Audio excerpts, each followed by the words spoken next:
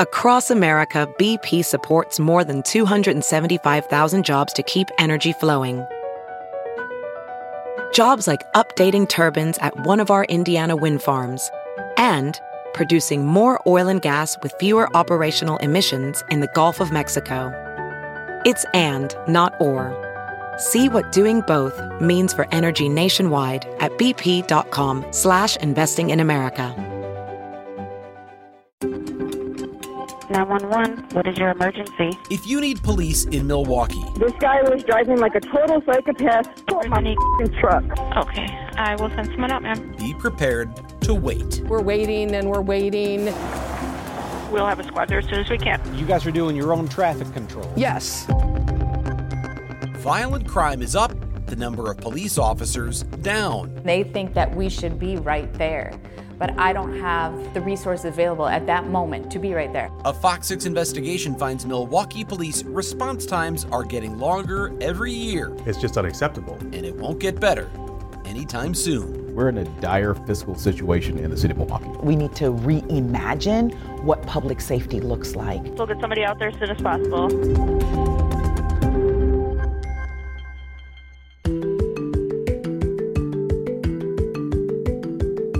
From the Fox 6 studios, this is Open Record. I'm Brian Polson, and I'm joined by Open Record's executive producer, Sarah Smith. Hi, Sarah. Hi, Brian. So we are recording this episode on Wednesday, July 20th for release on Thursday, July 28th to accommodate for staff vacation. So we're working ahead here. By the time you hear this episode, my latest investigation will be available for viewing at fox6now.com. It's an in-depth look at why Milwaukee police are taking longer and longer to respond to calls for service. And Sarah, there is so much we didn't have time to get into in the broadcast, which always makes something like that a good topic for the podcast. There's a lot to talk about in the data we obtain through Open Records. Yeah, and so, I guess Open Record, the podcast, sounds like a really good place to start. So let's start with the numbers. So obviously, to kick off all of this stuff and to get into your investigation, you have to make requests. So what did you ask for? So we started, and this actually goes back to last fall, the budget hearings. Milwaukee police, they always make a presentation, and they sort of give an update. Here's where we are in different crimes. Here are the trends. And one of the slides caught my attention because it showed response times, and it showed them essentially going up across the board. And that was, granted, last fall. And we've done a lot of things since then that kept me busy. And earlier this spring, I thought we need to really find out where things are going this year. Homicides continue to go up. While some crimes are down, some categories of crime are down, and police and the mayor have tried to really promote that.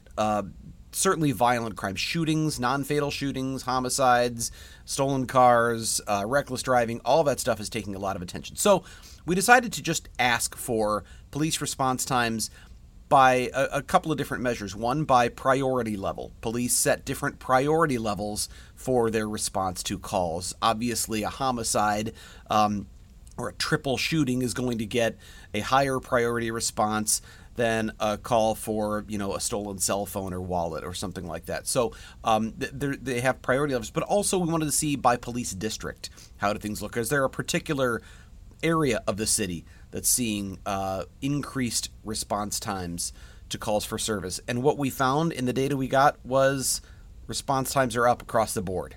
Every priority level, every police district, they are going up. And we looked at 2019, 20, 21, and year to date so far here in 2022, which the data we got was through, I believe it was through middle of June or early June.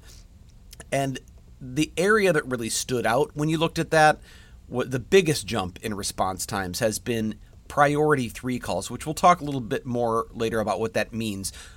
Priority 1 and 2, those are obviously the higher priority calls. There is a priority level they call priority E for emergency, but there is a really small number of calls that fall into that category. That would be like officer-involved shooting, or, the night that I'm guessing 17 people were shot after the Milwaukee Bucks playoff game. That probably resulted in a priority E response. Mass shooters would get that. So that's a pretty rarely used one. So data isn't great when you're doing sort of an analysis on a very small data set. So by and large, the highest priority calls are priority 1. then 2, and then 3. But again, as I said, while priority 3 calls were way up, the response times are up across the board. So you get response times and you start to kind of plot those out. But also, as we know, I mean, across industries, from everything from, local broadcast and news to police to restaurant industry, they're having a hard time filling positions and keeping staff. And so does that play a factor at all in any of this? Did you request any of that information? Well, yeah, we wanted to see, obviously we've heard in recent years about how Milwaukee police, staffing is being cut, or they're losing people to retirement. Or officers are moving to suburban departments with less crime, where the pay might be better, but the sort of risk to your safety is lower. So we wanted to see what staffing looks like and how that might be impacting these response times. And it's no secret that Milwaukee police staffing is down. What we wanted to see is just, what does that look like? To what degree is staffing down? And does it coincide with, how does it coincide with this increase in response times? And what we found is, right now, or at least in the most recent data we received, which was April 30th of 2022, Milwaukee police had 1,653 sworn officers. Now, the department has more than 2,000 total employees, but some of them are civilian employees. We're going to look at sworn law enforcement officers, and there are 1,653 as of April 30th. If you go back to the beginning of 2019, there were 1,915. So that's a significant decrease, about 14% drop in the number of sworn law enforcement officers that are available to patrol the streets, to investigate and solve crimes. So obviously a significant decrease, and that plays into not only response times, but solve rates. We had a soundbite in the story from Andrew Wagner, who is the president of the Milwaukee Police Association, saying this is one of the reasons homicide solve rates are way down. There are more homicides to investigate and fewer detectives to investigate them. So more than 1 out of every 2 homicides goes unsolved. And as he put it, that's 1 out of every 2 people in the city getting away with murder. That's a pretty strong statement, but it is unfortunately the reality right now facing Milwaukee police and the city of Milwaukee. So for the story, we're introduced to 2 women. So they had a kind of a laundry list of complaints as far as like how long it took police to respond to these 911 calls that they made. So how did we come across them? Did they reach out to us, or? Well, so one of the things I did in the early part of this process was to reach out to every alder person in the city of Milwaukee and ask for open records related to citizens who complained about police response times. And I got responses from probably about 2/3. There were some who never got me records. There were others who responded and said they had no responsive records. One, actually, Alderman Russell Stamper wanted to charge, I believe it was thousands of dollars. I'd have to look back at how much he wanted to charge for us to go through phone logs to determine that, but so we didn't get anything there. But there were a number who gave us responses with a handful of complaints. As much as response times are up, I expected there to be more citizen complaints about police response, and I don't know what to make of that, if that means there's just apathy about police response, if they're just not using the search terms.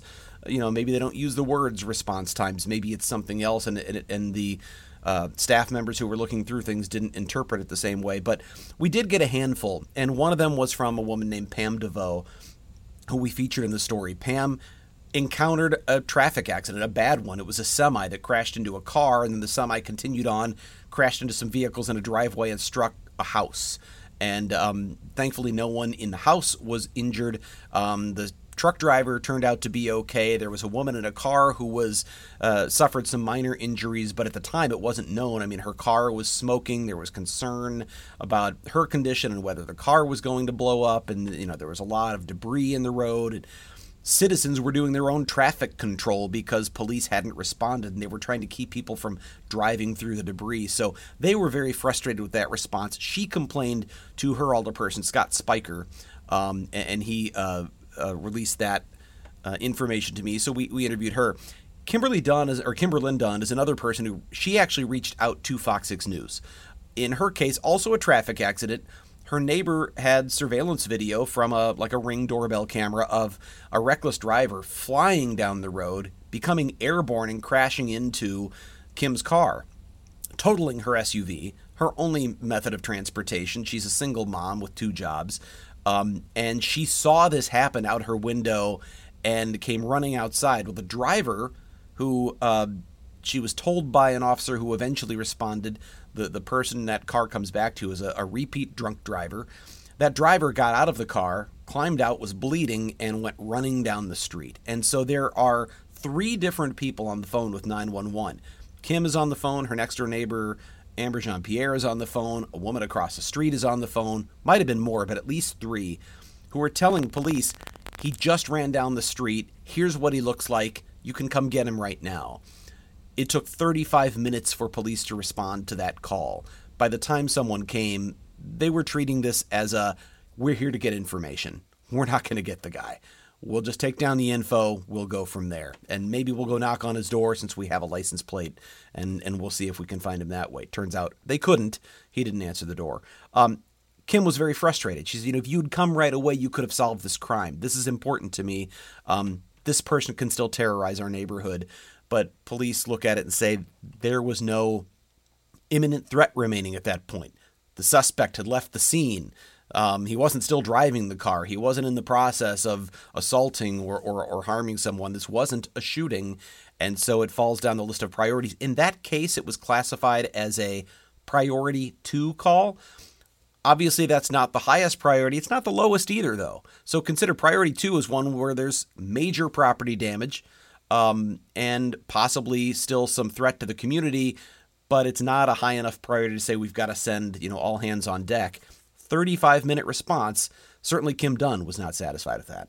So, you kind of walked us through these 2 911 calls, while different, both crashes, and so obviously no one died, thankfully, and, not really injury to people. So, if we're saying that this priority 2 for this, reckless driver call was 35 minutes, how do police take then these 911 calls and prioritize them, and how, if a level 2 is taking 35 minutes, what's that saying about the rest of these calls? Well, and that's one of the things that when I mentioned at the top that we looked at different priority levels, the greatest increase in response times in the last 3 years has been for priority 3 calls, and those are going to be less urgent calls.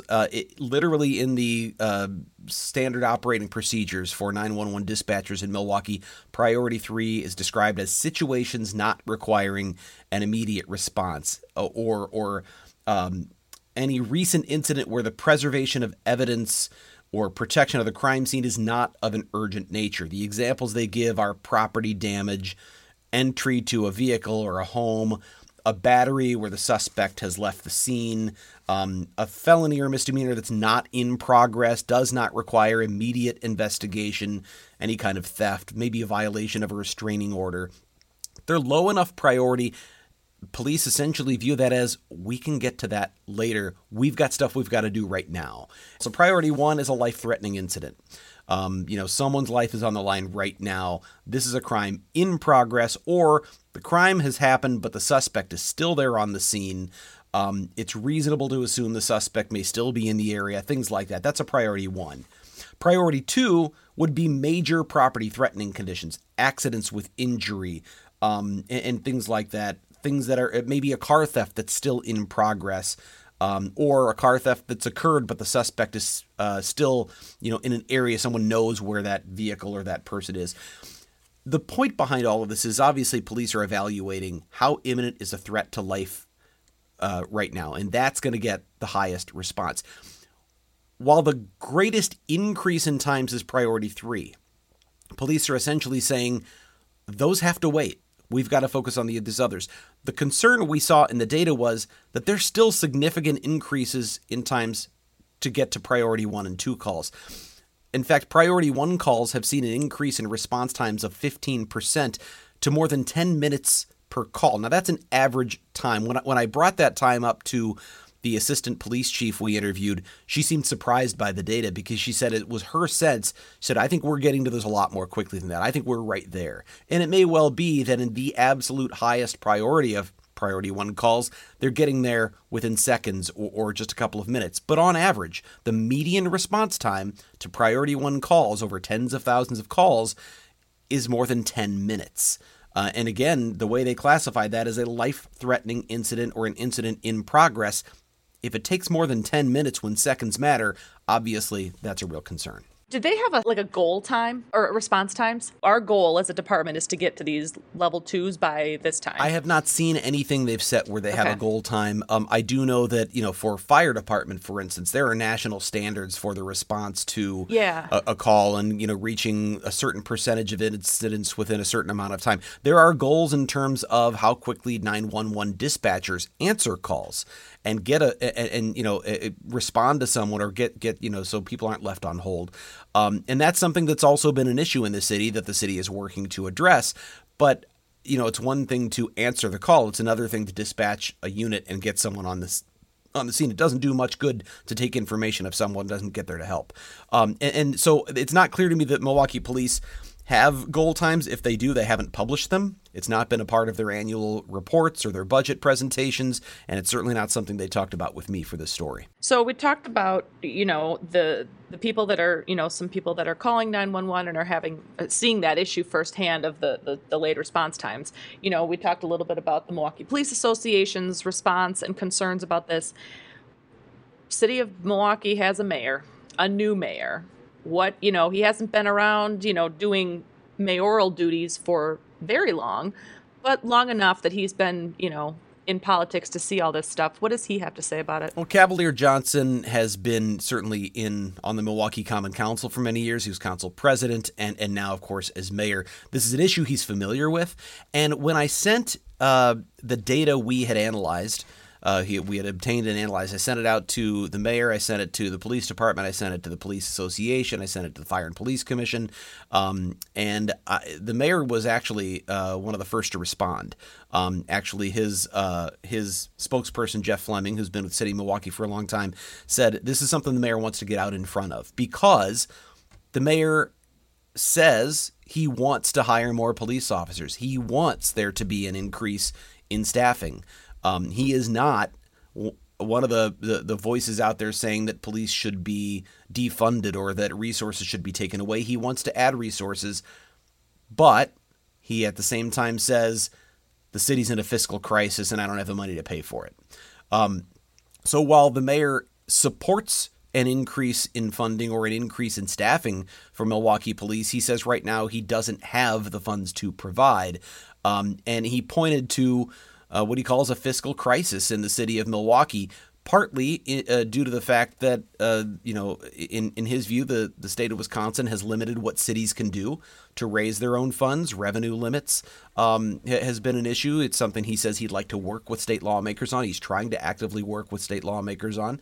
One of the first things he said as mayor when he was giving his inaugural address was the importance of repairing relationships with between Madison and Milwaukee. So he says that's one part of it. But the other is a pension crisis in the city. The city of Milwaukee is about to see a huge increase. And Mayor Barrett said on his way out that this was going to be sort of the last budget, the calm before the storm. And it's Mayor Johnson's storm. So there is a huge debt payment coming to keep up with the City of Milwaukee pension fund and or pension debt or pension payments, and Milwaukee police are a big part of that.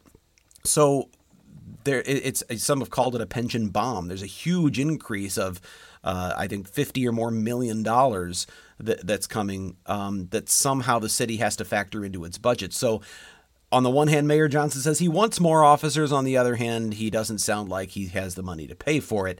So it's one thing to say you want more, but are you going to add more? Whatever the reasons are, if you don't add more, citizens may be waiting even longer for response times in the future. So at the center of all of this, obviously, the data, the calls, whatever the mayor says, there's a police chief. So, what about Milwaukee's police chief, Norman? So we reached out to Chief Norman for an interview and asked to sit down specifically with the chief. I mean, this is a question of not only public safety, but this is a policy type of interview. We've gone through a significant amount of data. We wanted to talk to the person at the top, and we gave well over 2 weeks' notice for the opportunity to do an interview. I actually ran into Chief Norman at City Hall in the Rotunda as he was delivering remarks in a press conference, and I shook his hand and I said, "Are we still on for an interview?" And he said that his staff was working on setting it up, but he definitely wanted to sit down and talk to me. And instead, Milwaukee police got back to me a couple of days later and said that the chief's schedule wouldn't allow it. And instead, they set me up with Assistant Police Chief Nicole Lardner, who, by the way, Nicole Waldner. Assistant Chief Waldner was, very patient and sat through a lot of questions, answered everything I had to ask. But again, we wanted to talk to the person in charge, the person at the top, the person whose name is at the top as the chief of the police force, and they didn't make him available. And it is not the first time that's happened. The Fox 6 investigators have asked Chief Norman to sit down for interviews on multiple subjects, including reckless driving on more than one occasion. And in each case, we have been given someone else to speak to or no one at all.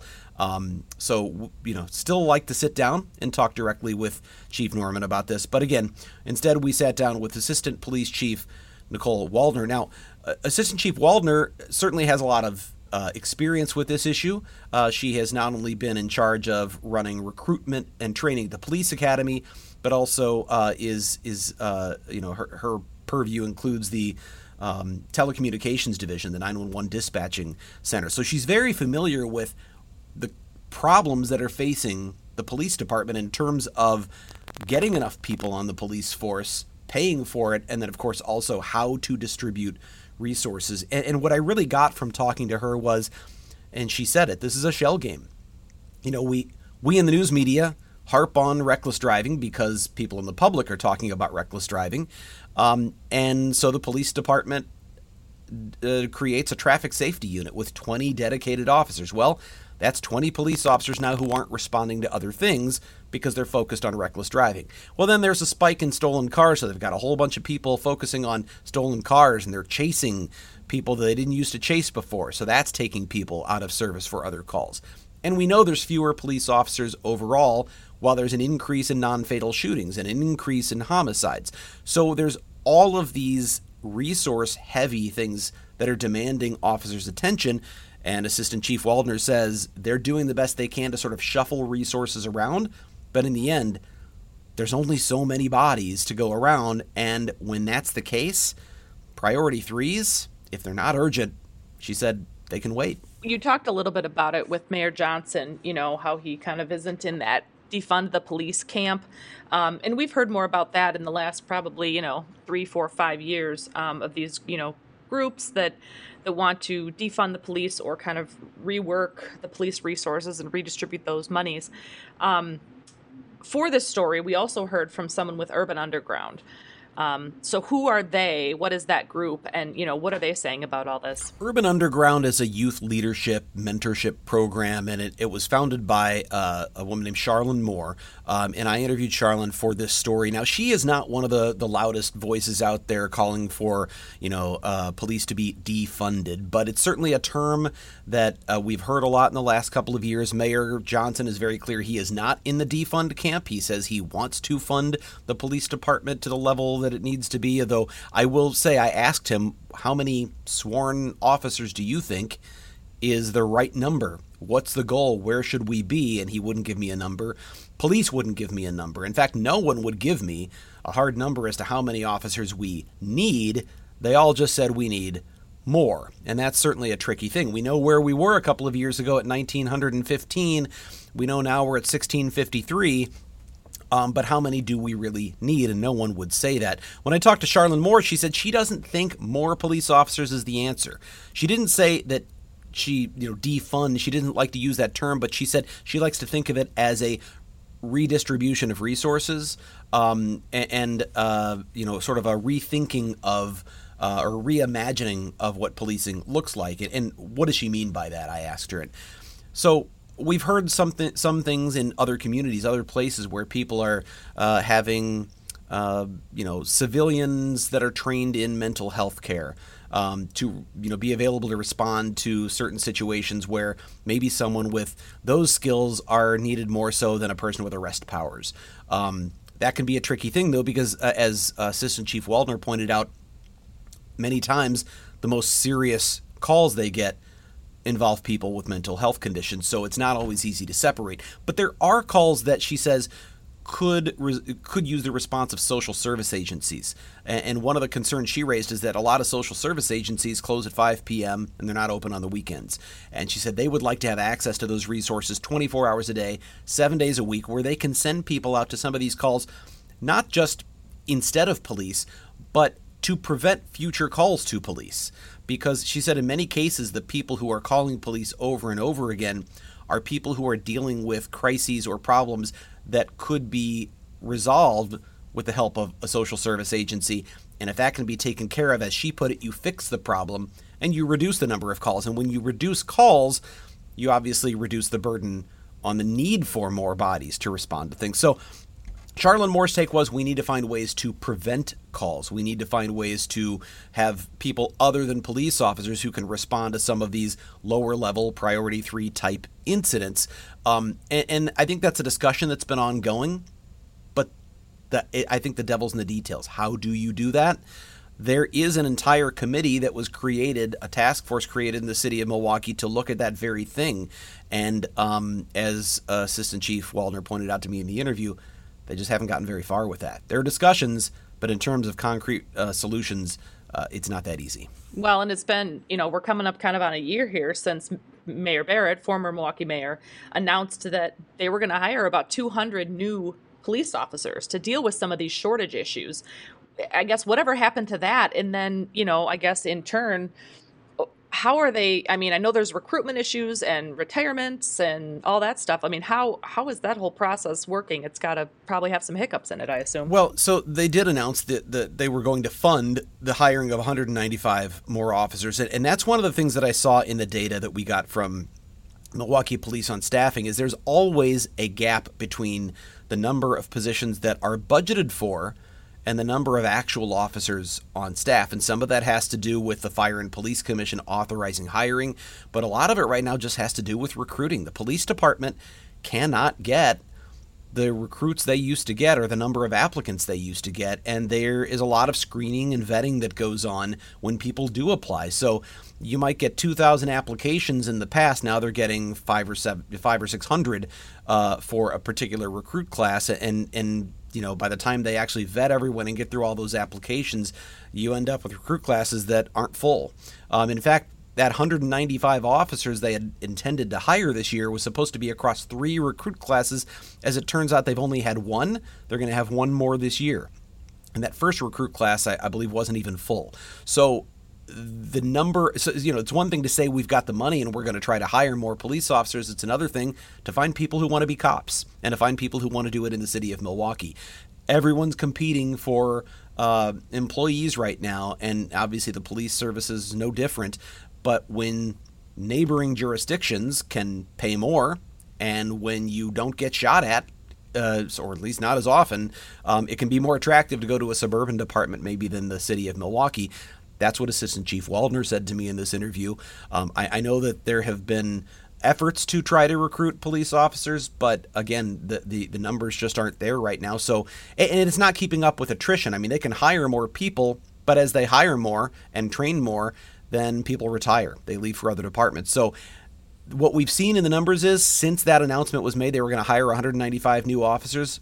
The city's actually stayed about the same. They've gained very little or maybe even lost a few officers in that time. So there was a class that just graduated, I want to say maybe earlier in the spring, that maybe added 40 or 50 new police officers. But again, that just made up for the losses since last year. So it's kind of like trying to, a dog trying to keep his paws above the water. They're just trying to tread water right now. We talked a little bit too about, the 911 dispatchers and obviously their jobs of getting in these 911 calls and working to dispatch, officers.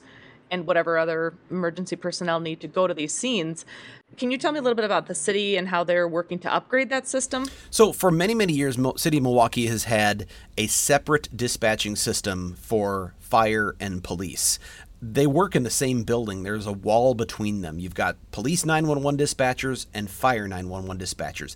They have an entirely different computer-aided dispatch system between the two. So they are two sort of incompatible systems, and that can cause delays. Oftentimes the delay is actually felt on the medical side, the fire side, because what would happen is police dispatchers answer first, and if they determine that it's a medical call, they then transfer it to the fire department that then answers, and oftentimes is duplicating the information and delaying the response. So there is some concern that sort of duplication of effort has delayed things in the past, and they're in the process now of merging the two systems, but it's a technological and logistical nightmare from what it sounds like, because they're going to a new unified computer-aided dispatch system, which requires all new training, which requires a lot of technological capability that's very difficult. And originally they were hoping to be on that system this year. It's now being pushed back to at least next year. It's possible it could go all the way into 2024. There are certainly some significant delays in just the logistics of making that happen. But in the end, no matter how quickly you respond to a 911 call, it doesn't make a whole lot of difference if you don't have the bodies to send. And I think that's the place where police are still going to be stuck until they can come up with a way to hire more officers or reduce the number of calls that are coming in. One way or the other, there's only so many resources to go around.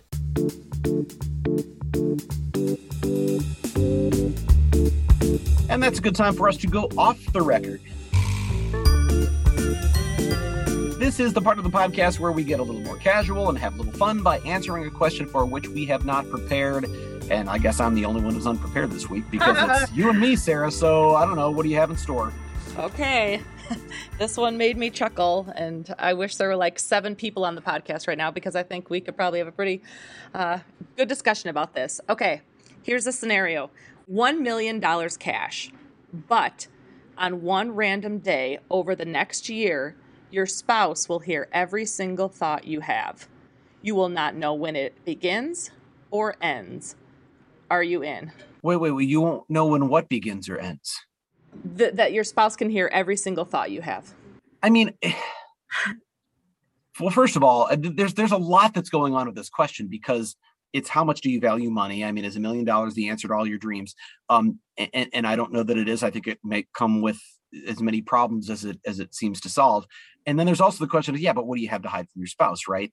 And I don't think it's anything to hide, but I do think there are times that it's like the things that that are in your head. We have filters, right? We all have filters, and there are things that you know not to say. And I know my wife well enough now to know there are the wrong times to say the wrong things. Because, and deservedly so, there are times I need to keep my mouth shut. And so I think if I couldn't keep my mouth shut because my thoughts were just happening, I'd get myself in a lot of trouble. I certainly, there's things that, and I have my own, weird kind of tendencies around the house. And so when my spouse doesn't do things like I would do, I might grumble. I don't usually say them out loud, unless for the 488th time he leaves a cup of a condiment like ranch dressing or something in the sink with water in it and calls it soaking. So that kind of drives me crazy. But it's just stuff like that would come out in my thoughts, and he'd be like, "Oh, you're complaining about it again." So I don't know. I love me, some $1 million, but also I'm like, ooh, I don't know. I think about that and I go, okay, so the privilege I have to think, well, I'm able to pay my bills, and if I was in a dire financial situation where I need that money because I have a relative who needs life-saving surgery or whatever it might be, of course, that would be a different scenario. And I'm not suggesting I don't need money for a lot of things. I have 3 kids in college right now. We have no student loan debt. It would be fantastic. Yeah. So that would be great. But there's that question of it really does make you think about, what are the thoughts that go on in my head that I don't want anyone to know? And that's where I'm at. It could be $1,000. It could be $75 million. When I first went all my thoughts are going to come out of my head and into the open for people to hear with their own ears. I don't know. Well, I imagine her at one point turning to me and saying, "You mean to tell me you have never liked these shorts and you let me wear them?" Oh, he's wearing those pants again. Yeah. So but that's a tough one. Although there's a lot of things I could do with $1 million. I know. Like, would I be willing? And really, are the grumbles and complaints I have are things that I would like, that I kind of just push back in my brain? I don't think any of them, my husband would go, "That's a surprise. Oh, you hate when I wear this weird, gross corduroy bucket hat when I cut the grass." Shocker. I make comments about it, but then, I guess he wouldn't be too surprised. But I don't know. It was just one of those thinkers. I don't know. What would my thoughts cost me my marriage? Because it's just your spouse, right? It's not other people in your life. It's not. No. It's not like your kids and everybody. So and your coworkers. I mean, that was my job. No, I think I guess where I am on this one is I think I'd turn down the $1 million. I think, I would have to have a real serious sit down with myself, or maybe I would just say, "Sarah, it's time to shape up how you look at things and maybe don't be such a jerk sometimes in your head." Right. I mean, yeah, of course you could say, "Hey, I could get $1 million and become a better person," but tick 2 boxes. It's just so, girl, you're not wrong. I think I'm being honest here because I think some people might say, "I have nothing to hide. I'd take the $1 million. I don't think terrible things at all." But come on, man, we all know there's things we just don't want to let out. Word. Plus, people might question my own sanity at times. Wow, she talks to herself a lot. Yeah, I mean, it wouldn't even be bad stuff. Just like that's what goes on in your head. Mm-hmm. Wow, I thought you were more intelligent than that. Send help. All right, good question. I sure wish I could hear what Amanda or Jason or Jenna thought of those things, but maybe another time. If you have a topic you would like us to discuss on Open Record or an issue you think we should investigate for Fox 6 News, send us an email to fox6investigators@fox.com. That is Fox, the number 6, investigators@fox.com. Sarah, thanks for being on again. No problem. I enjoy being here. As always, thank you to all the people who make this podcast possible, not only executive producer Sarah Smith, but also producer Pete and our extraordinary editor, Dave Machuda, who has to listen to all of this stuff. Please subscribe to Open Record if you have not done that already. We like it when you subscribe because, we get metrics out of that. So please do. You can find it wherever you get fine podcasts. With that, I'm Brian Polson. We'll be back again next week.